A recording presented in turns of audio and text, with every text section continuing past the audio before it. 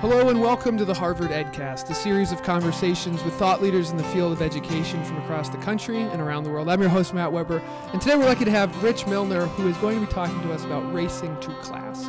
We'll examine the structural and social politics and policies that shape educators' mindsets in regard to race, and considers how we support instructional practices that address race and poverty in meaningful ways. He's here to speak at the Ask With Forum at the Harvard Graduate School of Education. Rich, welcome to the EdCast. Thank you. Glad to be here. So I think people would like to have some framing for what educators are doing. What is the current mindset, and what is the sort of disruption that your book, your talk, everything that you're sort of bringing to the table in terms of research, what is that disrupting? Well, what I find in my work, especially in terms of preparing teachers, is that teachers tend to feel much more efficacious, much more comfortable focusing on issues of poverty and socioeconomic status, for instance.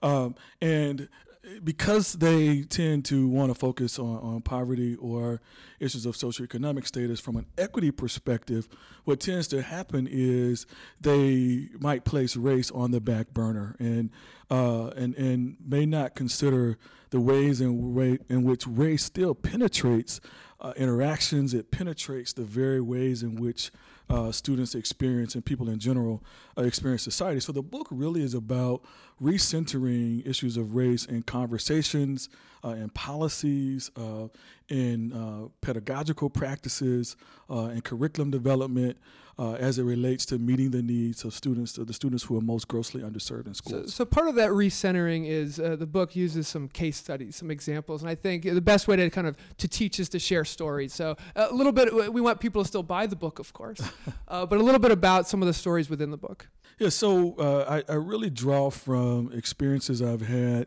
both observing in classrooms. Teachers have been extraordinarily generous to me in allowing me to learn and sort of develop my conjectures and so forth related to building the research for the book.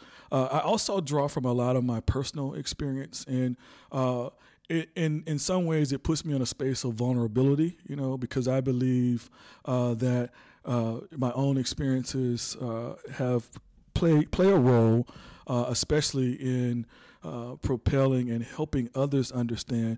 And I sometimes miss it. And that's the other piece that I hope you pick up from the book. The book is really not to vilify or to criticize any one of us, teachers, community members, students, but to say that we've got to do a better job, Matt. We've got to do a better job of understanding some of the nuances and the intricacies embedded in classroom life so that our students have a fighting chance at success. In doing the better job involves having the sort of difficult conversations. It's hard to talk about race. Even the ed school is focused. This book is available for all people throughout this semester, this year at the Harvard Ed School to read and to discuss as part of the Fulfilling the Promise of Diversity. That's what your Ask With Forum's all about today. Some tips for people who really aren't comfortable with this topic and how to have this conversation. Let's say they're listening to this podcast right now and they want to make sure that these conversations are happening in their classrooms, in their schools. What's a good step towards that right direction? Well, the first thing I say is Dean Ryan should be complimented and commended for having this forum as a part and the Fulfilling Promises as a part of his platform. I think other deans across the country can really learn something about this level of commitment. I often say, talking is important. And I think especially in institutions across the country of higher education, we spend a lot of time talking, man. And we know we're doing it right now. Right, yeah.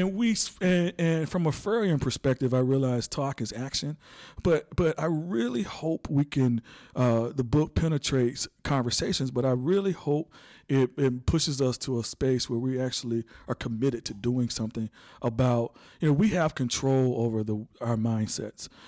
We can control the ways in which we think about the students with whom we work. We have control over how we're going to implement policies related to suspension and expulsions, right? We have some control. So I think talk is a precursor to the kinds of action that I'm calling for in the book. I want us to talk, but doggone it, I want us to move that talk into action, because our students, man, I'm telling you, like we have got to get this race thing right. If we don't get this race thing right, we're going to reap the consequences of our inability to get it right. And there's no place to run, no place to hide. Each one of us is affected by our inability to reach justice and equity. In about 15 minutes, you're going to be heading in front of a room of hundreds of people, mostly of which are students at the Graduate School of Education, people who are staying here for a year and then going out to shape education. What are you hoping is their main takeaway from your talk, from your book, from this whole conversation? Yeah, you know, I really appreciate the question. As I think about what I hope the students in that room, teachers, future educators will take from this lecture, is they can be trendsetters. They have the ability to reach and teach every student, and they have the ability to lead and to reshape the very discourse related to how we engage issues of race and poverty. They're moving into systems that are, not to speak from a deficit perspective, but what we know from the research is that teachers tend to revert to the practices of their school after a couple years if practices are not in place, if they're not with cohorts of individuals who think like them. But I want these students in this room to move beyond the grain, to work against the grain. I want them to develop the mindset and the practices and the commitments to say, when all else fails, right, I am in this. I am not going to give up. Every child matters, and I'm going to work towards equity for every child in the classroom. The other piece that I think is important for people to realize, Matt, is white is a race as well, right? So we often default to this space of otherness when we have conversations about issues of race. You know, we assume we're talking about the brown students or we're talking about the black students, but we're talking about, the book really is about engaging in real conversations that move towards action for every raced body, every raced being, right?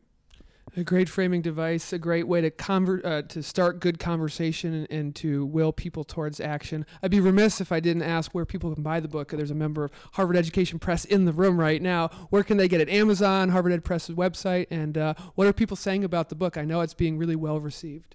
Yeah, I have been overwhelmed at the feedback I've gotten regarding the book. I am very encouraged by the number of educators across the country. I get emails weekly from people saying they've read the book and have found nuggets of it, and some even have said they found the entire text transformative.